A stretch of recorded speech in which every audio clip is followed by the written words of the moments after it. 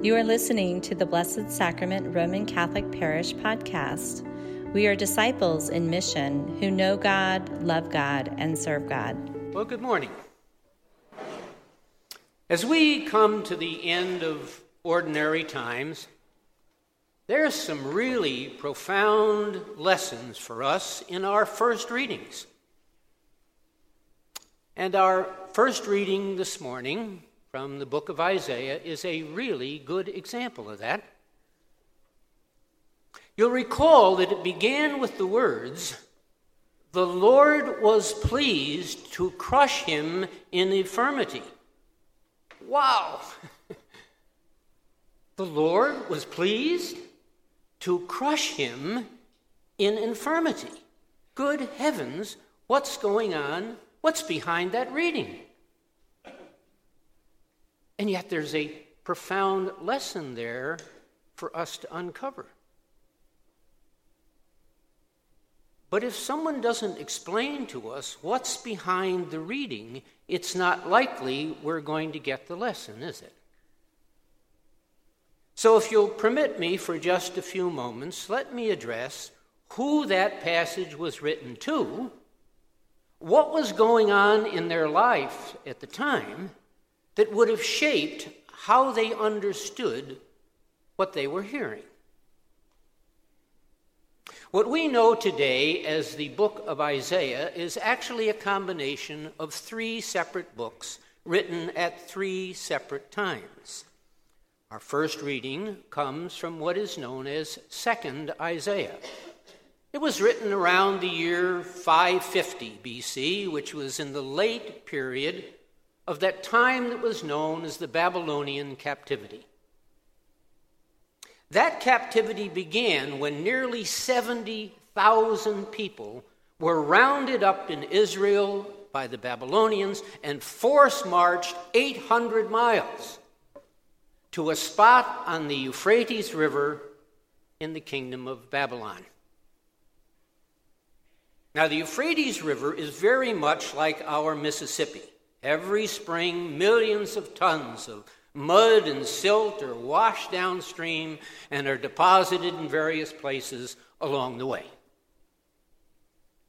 Well, at a spot just south of the city of Babylon, the silt had piled up to the point of where it had created this very large island right in the middle of the river. And that's where the Babylonians imprisoned all those captives who came from Israel. And they called the place Tel Aviv. That's Hebrew for the mound of the deluge. Of course, initially there was virtually nothing there except what was provided by the Babylonians.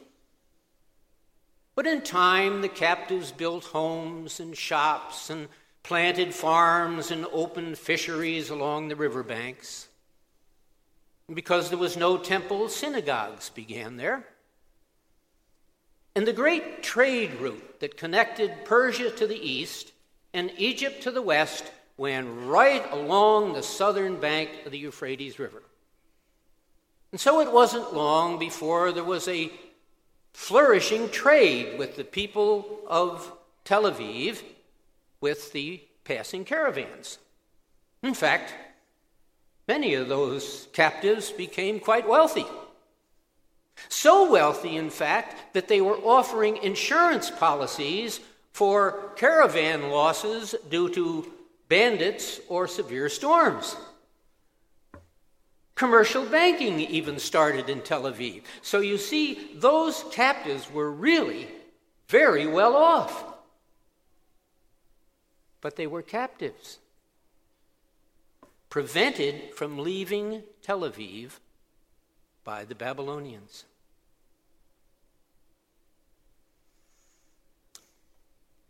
Well, by the time that 2nd Isaiah was written, a great expectation had grown up among the people that some heroic person was going to sacrifice himself so that the people might go free.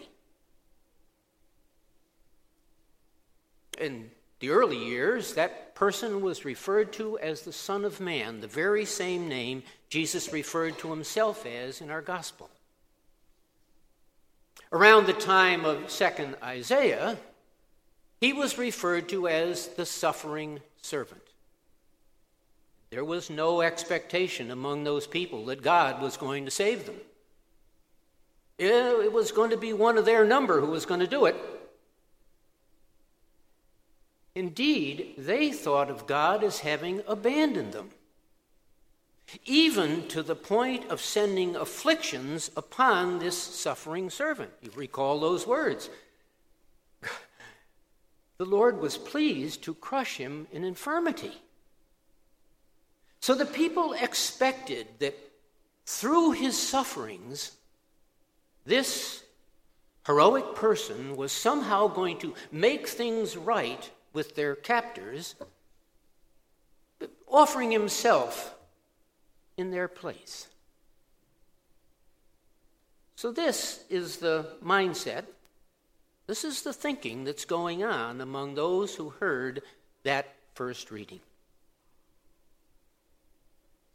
I'm pretty confident that if the author of 2nd Isaiah was here to speak to us this morning, he would say, pay attention to the lessons of the past.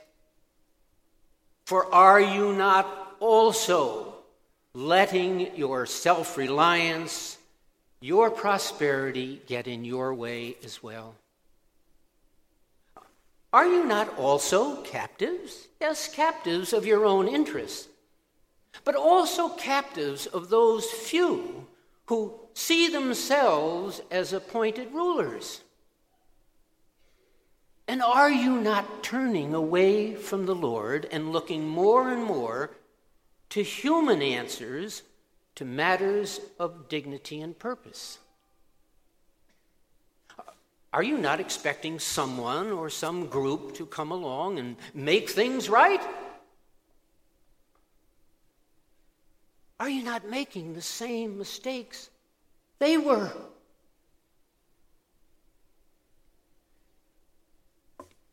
It wasn't until the Christian era came along that we came to realize that the writer of 2nd Isaiah was actually speaking about the Son of God who would sacrifice himself that his people might go free. Free not from captors, but free from the consequences of sin.